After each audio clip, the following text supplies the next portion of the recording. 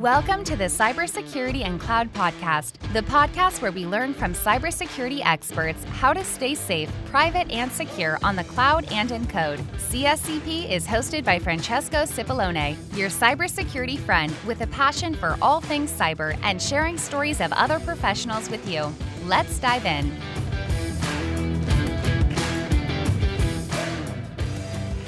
Hello, everyone, and welcome back to the Cybersecurity and Cloud Podcast. Today, we continue our adventure on DevSecOps, on agreeing and disagreeing with a good friend of mine that we had a long discussion about this topic, and we said, this is a perfect topic to go on a podcast, and hence why we're doing the podcast today. So I'd like to welcome everybody, and today we have as a fabulous guest, Larry. I'm going to try to it in English and then in Italian, Maccheroni, and then in Italian for friends, it's Maccherone. That's the ex-CISO Comcast. He has done a series of RSA talks. That's how we start getting together on how to measure everything in DevSecOps and what is the feedback on that I really, really like. And then we start a very interesting conversation that I'd like everybody to hear, hence the podcast. But before further ado, Larry, welcome to the show. Frank, thanks for having me. I'm super glad to be here. Brilliant. And Larry, for who doesn't know you, how did you get involved into cybersecurity? How did you grow into this crazy field? It's an interesting path because I was a serial entrepreneur. I started my first business while I was still an undergrad at Virginia Tech, studying electrical engineering, and we did process controls. Our biggest client was GE Power Generation. So at one point, we were producing controls for machines that were generating 60% of the world's power.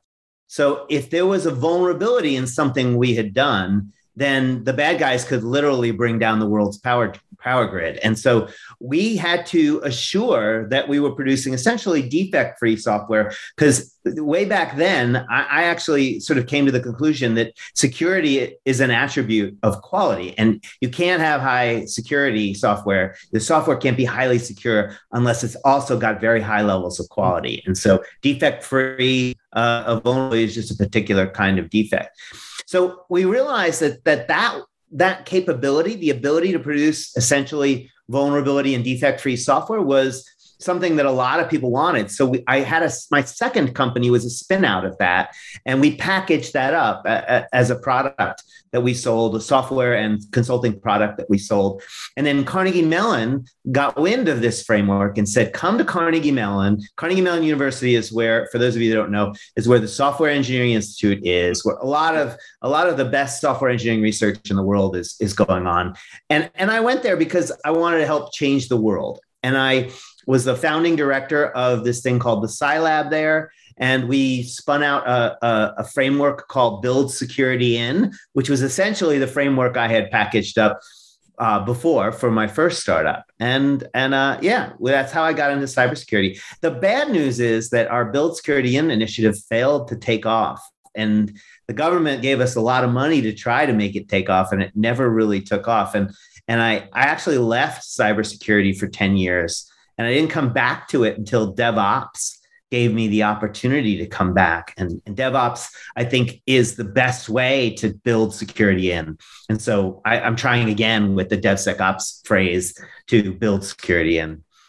Well, I guess we're all trying very hard to bring quality back to cybersecurity, or rename cybersecurity into code quality or software quality. I think that's a very, very fitting terms, because good software, good quality software, it doesn't have vulnerability. It has a pass test against low number of vulnerability. Then back on the topic, what is your view right now of the state of the art of where we are with this kind of new initiative that is not that new anymore, that is DevOps, and then the more advanced version is DevSecOps? Where do you think we are as an industry overall?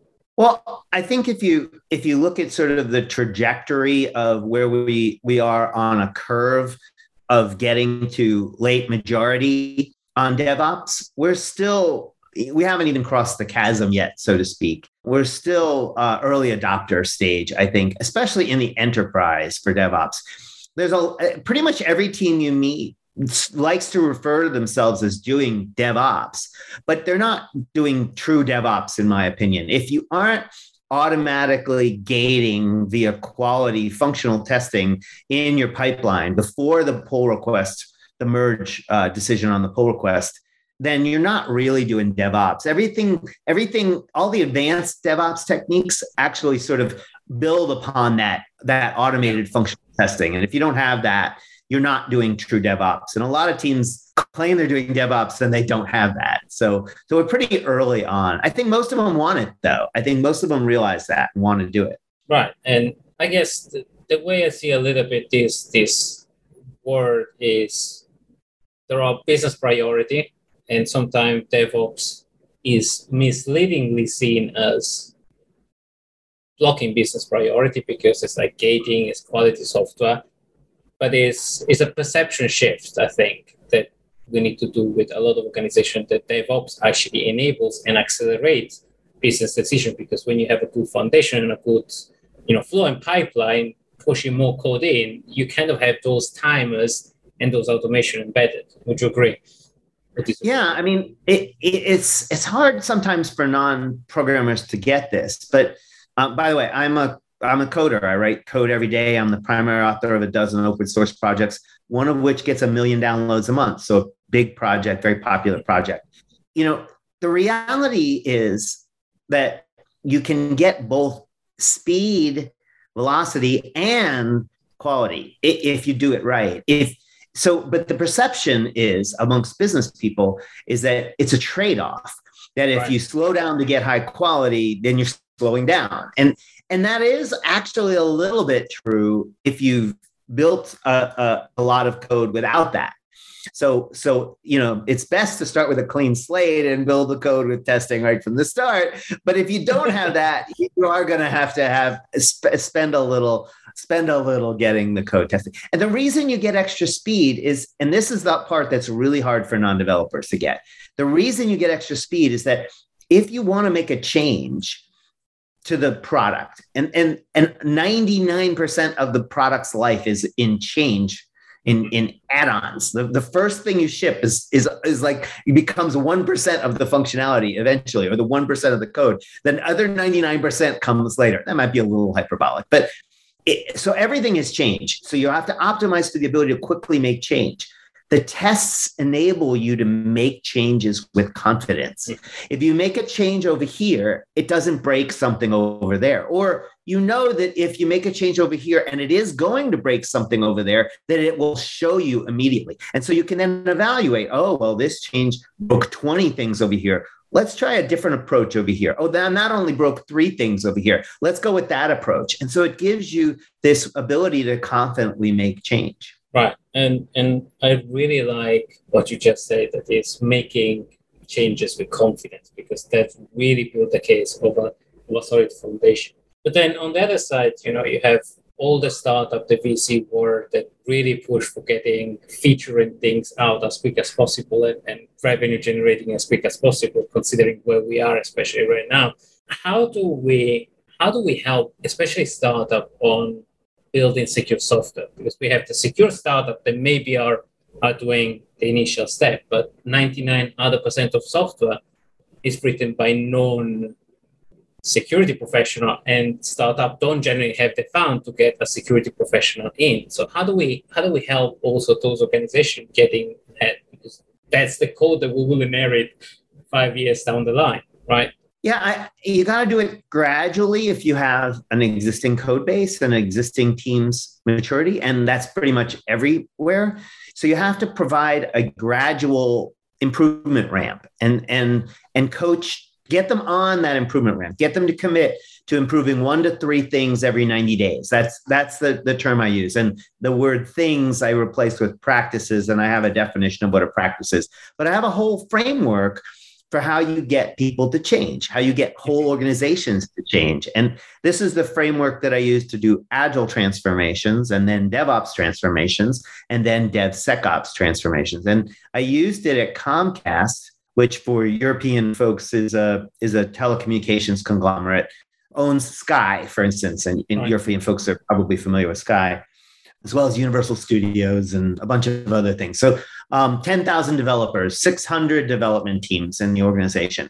By the time I left, we had essentially replaced the old way of doing AppSec with this DevSecOps approach, where development teams owned the security of their own products. And not every team was doing it at a high level of maturity when I left. I left because I knew we had created the program, but we had gotten commitment and we'd shown with data measurement that you were able to get 1/6 as many vulnerabilities in production with 1/4 the effort on the security team side, at least 1/4 the cost. And so that's a 24x ROI. So like, okay, let's get rid of the old way of doing AppSec and go to this new one because it's a 24x ROI.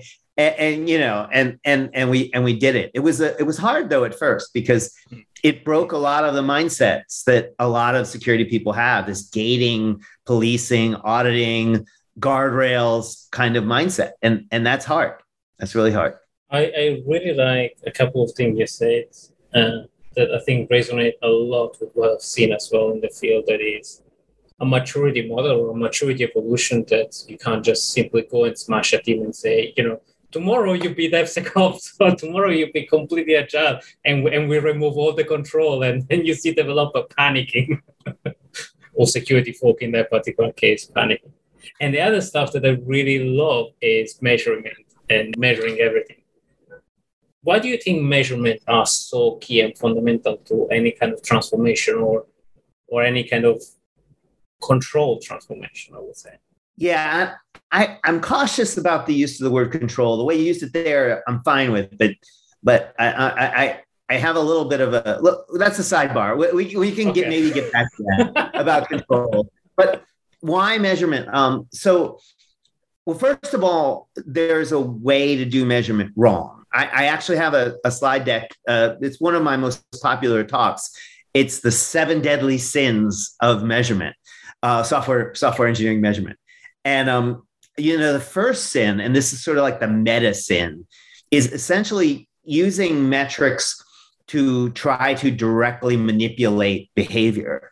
And so, and it's a subtle difference between, well, wait a second, you ask the metrics are for manipulating behavior. No, they're not for manipulating behavior. They're for providing feedback to someone or some group so that they know where they are and they know where to improve. And the end result might be similar to manipulating behavior, but the whole idea is that it has to be for the thing that the individual or the team that's getting the measurement in order for it to be effective. If it's for management only, then it's not. And that's like puppet strings manipulation versus a mirror. And think about fitness trackers. People wear these fitness trackers. They do it because they get data that helps them to be better, more fit.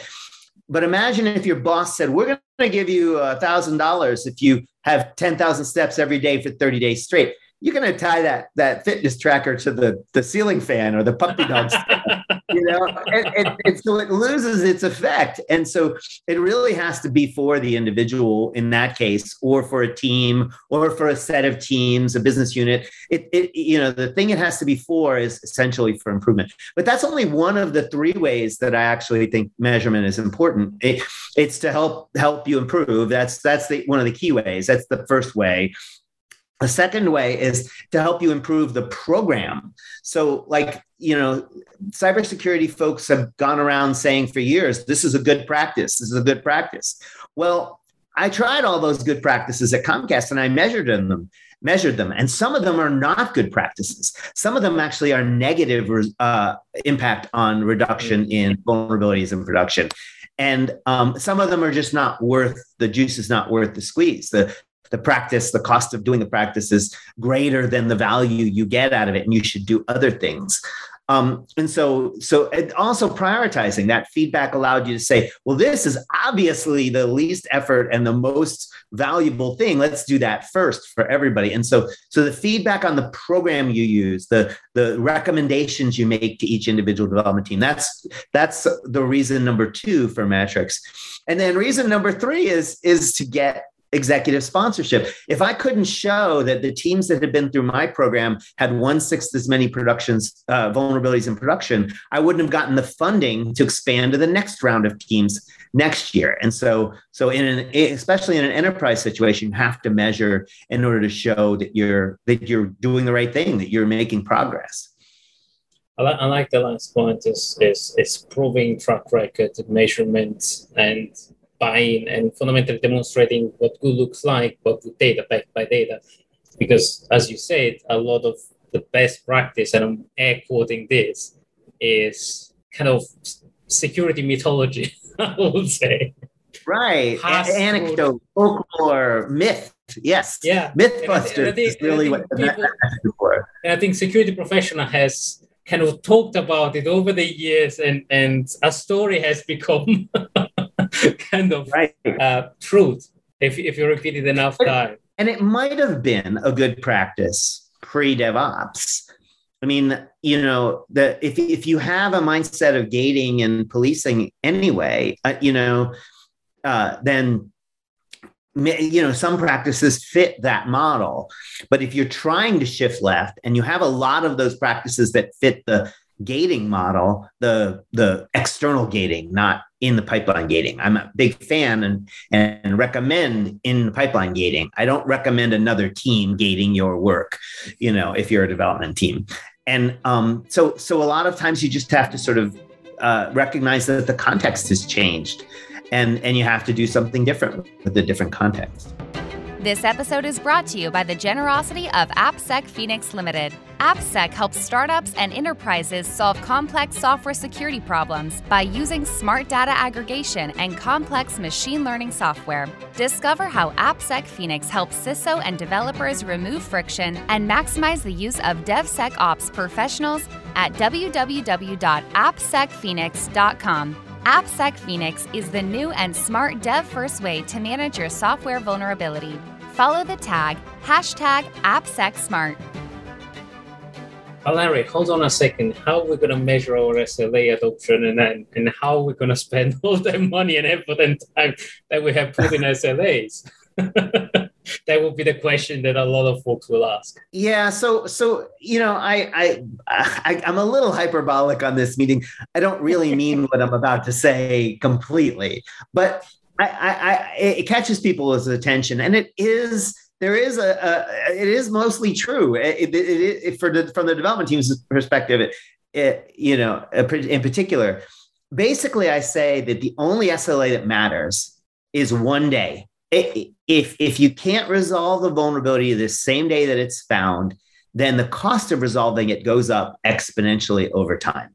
And so you really want to stop trying to focus on gathering a complete picture of all your vulnerabilities. That's not important. That's not the bottleneck. It's rapidly fixing them. That's the bottleneck. That's what needs the focus. And so just throw away all of the high severity and medium severity and low severity vulnerabilities. Just ignore them, drop them on the floor. Just focus on the critical. And if you can't resolve all the criticals in a single sprint as a development team, focus on a subset of the criticals. Basically, I want you to pick a smallest slice as you can to be able to commit to resolving that in 1 to 3 sprints. And once you resolve those, then change your tooling such that you block anything of those categories ever again in the future. And so the whole idea is to get into this, work the backlog down for this small policy dial setting to 0, then lock that policy dial in with a merge blocker in your pull request, and then keep turning that policy dial up over time. If you do this in about a year and a half, just about every development team we coached got to super high levels of maturity and got to this 1/6 as many vulnerabilities in production. Oh, and that's great. But on the other hand, you have SRE team, you have patching team, you have other teams that participate, and getting all of them on board sometimes can be challenging. And the second aspect that I really love about what we discussed is measuring everything and demonstrate success and track record success. So SLA is not the only way to measure resolution time, right? There are other metrics and other things that, how would you build how would you build, or how would you suggest to the folks that are listening to build a case for fast fixing or demonstrating fundamentally that the methodology works? Well, I guess it depends on where the organization is. Now, if the organization has been successful in the past with a external gating, policing, auditing approach, where SLAs are actually being followed, that there isn't a ton of exceptions to the SLAs, then that's a different bucket. But that's not what I see most of the time. Most of the time, I see security folks yelling into the wind, saying the SLA is this, and the team's ignoring them. And if that's the case, then I think my approach is the best way to get them to be in compliance with the SLA. Basically, start with just a small slice, commit to getting them to zero within a 1 to 3 sprints, and keep turning up the dial. Eventually, the dial will be turned up so that everything is less than a day. All the criticals, all the high severity ones, all the medium severity ones. Not very often you get to low severity ones. But all of those mediums, criticals, and highs all get to zero, and they get resolved the day that they're found. So if you are an organization that has been successful with SLAs, and you actually are really in compliance with them, and a lot of times the compliance folks think that the teams are in compliance and they're hiding the 4 bad apps and they're only showing the good app to the security group. And the only reason they're showing the good app is because the security group found it, because it was something they discovered.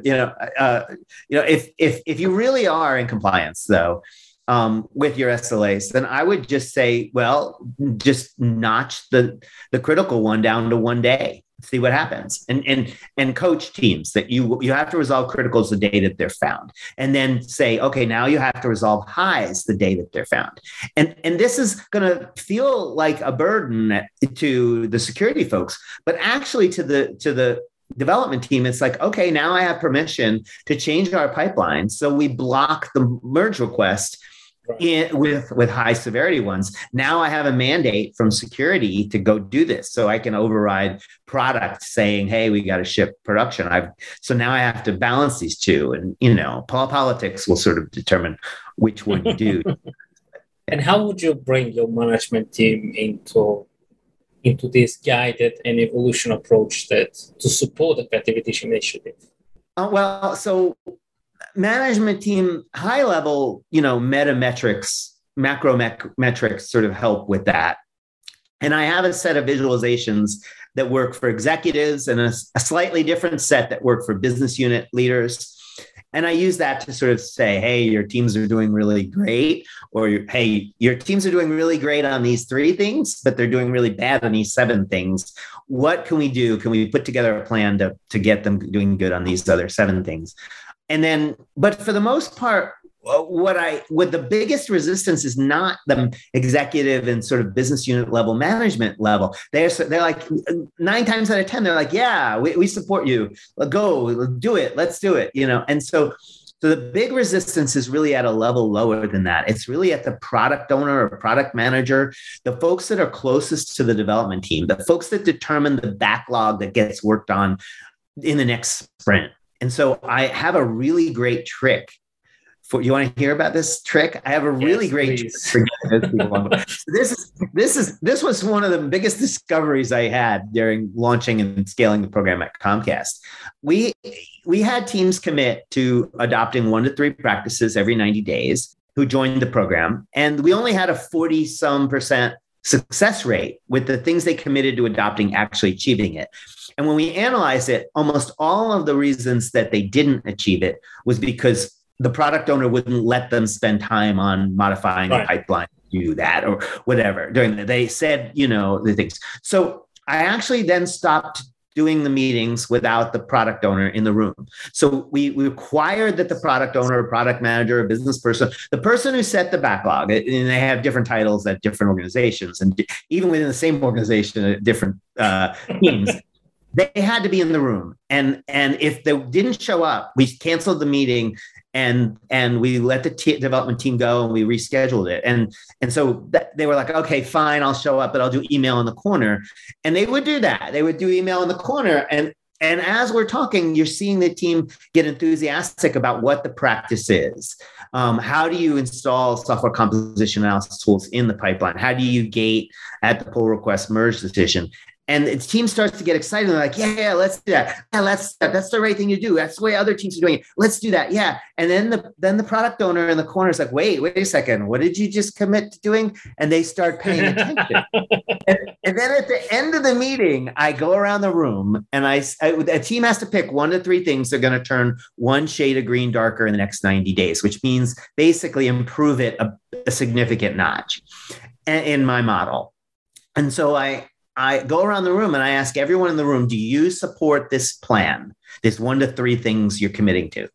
And support means that you'll do everything in your power to see that the team achieves its goals. And I start with the product people in the room. I say, do you support this plan? And I'm taking notes and I'm recording who said what, right? So they know there's going to be a report. Yeah, accountability, because that works on business people and product people. And often they say, no, that's too much. We got these features we committed to. I committed to my boss and they committed to their boss. We got to get them out this quarter. And I'm like, well, could we modify about this plan so that you would support it? Well, let's not do those 3 things. Let's only do 2 of those 3. And let's not do it for all of our apps. Let's just do it for these 3 key apps. And I'm like, oh, team, are you okay with that modification of the commitment, the plan? Okay, great. And I basically pre-negotiate the commitment with the product owner during that. And then I keep following up. The coach who's assigned to that team keeps following up over the 90 days to make it happen.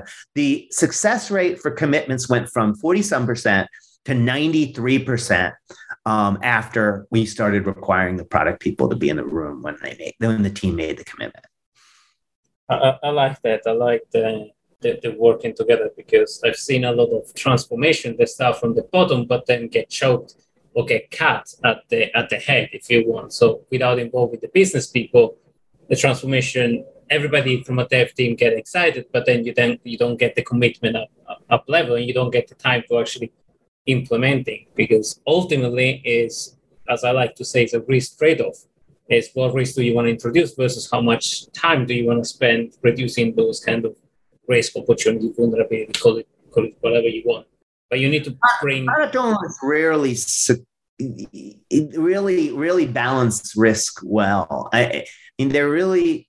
They get sort of sucked into these meetings where they have to commit to roadmap, and that drives them. They made a commitment. They're going to do it. They're going to accept the risk, and they really aren't making good risk evaluations when it's too emotional to them. And so I think you need this sort of external force to sort of get them to look at that particular risk. And I'm talking about the people at the lowest levels. The higher level business unit leaders and executives generally do evaluate risk better. That's a characteristic, I think, of getting promoted is that you actually are better at evaluating risks and thinking 3 steps ahead instead of just for now.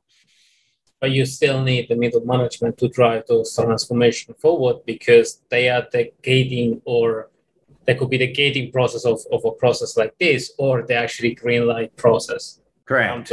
Yeah. Right. So you don't even get into meet the team unless the manager is basically, we're going to do this. My other business unit owner, peer of mine, has already gotten ahead of me, and now we have a contest going. In fact, that's part of my program. Justify it with these metrics, right? We have a contest going, and the loser of the contest has to wear a bunny suit during Easter week. We actually had that happen. I had 2. I want to see the picture. They know they wouldn't allow me to take any pictures and put that in the record, but I can't even say who the 2 business units are. But yeah, one of the business unit leaders challenged the other business unit leader, the one with the most improvement in the next 90 days, the loser of that, the least of that had to wear. And that just got a lot of attention. That just gamified it, made it fun for everyone. And although you did have some developers say, hey, we're going to sandbag, so our leader is the one who has to wear the bunny suit. But that didn't actually happen. They actually tried hard to make it happen, So. No, that's encouraging the wrong behavior. Right.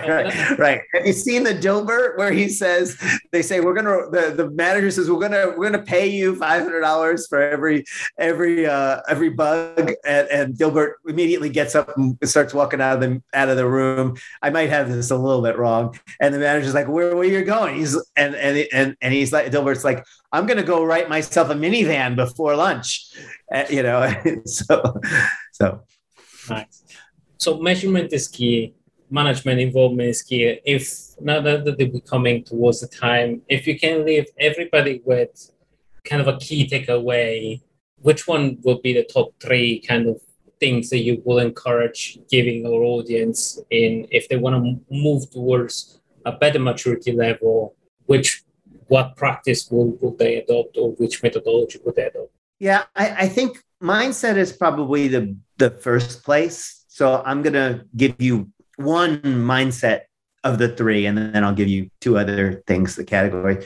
The first mindset is stop thinking that developers don't care about security. That is absolutely not true. I have never found that to be true. You might find a handful of them here and there, but every individual development team has at least one person who cares about engineering excellence. And for the most part, the majority of the engineers on every development team care about engineering excellence. And they absolutely know that if their product gets hacked, that is a sign that they aren't excellent engineers, and they don't ever want that to happen. And so you have to hook that desire for engineering excellence. And that's the hook you use to sort of get them to care about security in a way that sort of aligns with you, the way you as a security person care about security. The second thing is you have to think of this. So that's number 1. Number 2, you asked for 3 takeaways. Number 2 is you have to think of every individual team as on a separate spot in the journey to maturity. If you try to sort of like blanket, like policy your way out into this, you'll never get there, because every team is at a different starting point. Every team has a different context and different issues. And so you really need to coach every individual team. And then the third thing, and these all lead to each other, is this idea of coaching. And so you have to have a coach. You have to hire coaches. And the kind of person I mean by a coach is not someone who used to be a security auditor, because they're just used to, or a pen tester, they're just used to telling development teams their baby's ugly all day long. I'm talking about a Ted Lasso kind of coach. Ted Lasso is the name of a character in a TV series by Apple Plus. And if you haven't seen it, you should really go see it. He is hired to coach. He's an American football, that oblong shaped thing for you Europeans. Yeah, American football coach. Not done here in Europe. Not done here in Europe. Right. Who's hired to coach a European football team. He knows nothing about European football. He knows nothing about soccer, as we call it here in the States. But you know what he knows about? He knows about getting the best thing out of individuals. He knows how to get a team to work together. He knows how to get a team all aligned and working in the same direction. And so he uses those skills. And that's what you need. You need to stop being the police and the gatekeepers. You need to hire people that are going to be coaches and work with individual teams. By the way, this scales very nicely. People go, I can't talk to every individual team. We'll go nuts. We don't have enough staff. Well, think about this. It's a 90-minute workshop every 90 days that the coach has to perform. If you do 10 of these a week, 90-minute workshops, you're still only up to 15 hours a week. That still leaves you another, 20 hours a week plus of time to do other things. And there's 10 weeks in a quarter. Well, there's really 13, but you have vacation and stuff like that. So 10 workshops a week times 10 weeks in a quarter. One coach can handle 100 development teams using this framework that I'm talking about. No, and that's, I think those are 3 kind of key points that points back to a change in kind of mindset and mentality, because I think that's what's missing. That's you hit the nail on the coffin, together with measurement and getting drive and getting measurement around everything that you do as a practice, and self-imposed kind of based on the measurement, self-imposed kind of objective. That is where I like team to be. But coaching, data, and different mindset are the three kind of key elements that I keep on banging from. And I think sometimes we agree and disagree. Well, if I had to put a meta message under this, it would be measure everything. I mean, you can't do any of what I said without having the measurement to show that it's effective. You need the measurement to actually help the team improve. You have to measure their adoption of practices. You have to measure their success rate on the commitments they make. That's sort of very process kind of measurement. And then you have to measure their median time to resolve for vulnerabilities. So measurement is sort of an underlying concept of everything. So I agree with you there. It's probably the most important thing, actually. Yes. All right, brilliant. Larry, if you want to leave as well, we have a tradition here on the podcast that we like to wrap up the whole conversation with a positive message. I guess we give 3 takeaways. Now let's give a positive message that this is doable and this is... Well, I guess the positive message is that any organization, no matter how large, no matter the compliance situation, I have done this for any organization can start on the path to DevSecOps and get there. It's a multi-year journey for larger organizations. It took me 5 years at Comcast to get halfway there. And halfway is even a little generous because I only had half the teams in the program, but some of them hadn't been in the program very long. But we had commitment after 5 years to get the other half teams. Management had decided to invest in this. And that's when I left, is basically I knew I had achieved the goal. Any organization, honestly, I really do mean this. If you think your organization is so different that you can't do this, that's wrong. Any organization can pull this off. Right. No, that's brilliant. And for the folks that don't know you yet, where they can find you, where they can see more about the framework that you mentioned, where they can listen you speak or hear you more, give us kind of where they can find you. Where is Larry? So my day job, I work for a tool vendor in the application security space called Contrast Security. And I do workshops, basically, like the one I described in this podcast. My side project, and Contrast is very supportive of me in doing this side project, is called transformation.dev. And we have a software product that we're in alpha on. And you could go to transformation.dev and sign up to be a beta tester when we get to beta for the software product. Basically, it's a tool that will get you on this coaching plan, this coaching pattern. Brilliant. Folks, it's been a brilliant conversation. Larry, thank you so much for coming on the show. We always had this conversation on the side. I wanted really to bring it on because there are quite a few key points that I think anybody can benefit on. Everybody, thank you for listening in. Thank you for staying safe. And please remember that, as Larry was saying, DevSecOps is achievable. We can change our mindset, but we can also go faster, forward, better if we all collaborate together. This is Francesco, your host. Larry, thank you very much for coming on the show. It's been a pleasure talking to you. My pleasure. Thank you for having me. Thank you, everybody. Stay safe.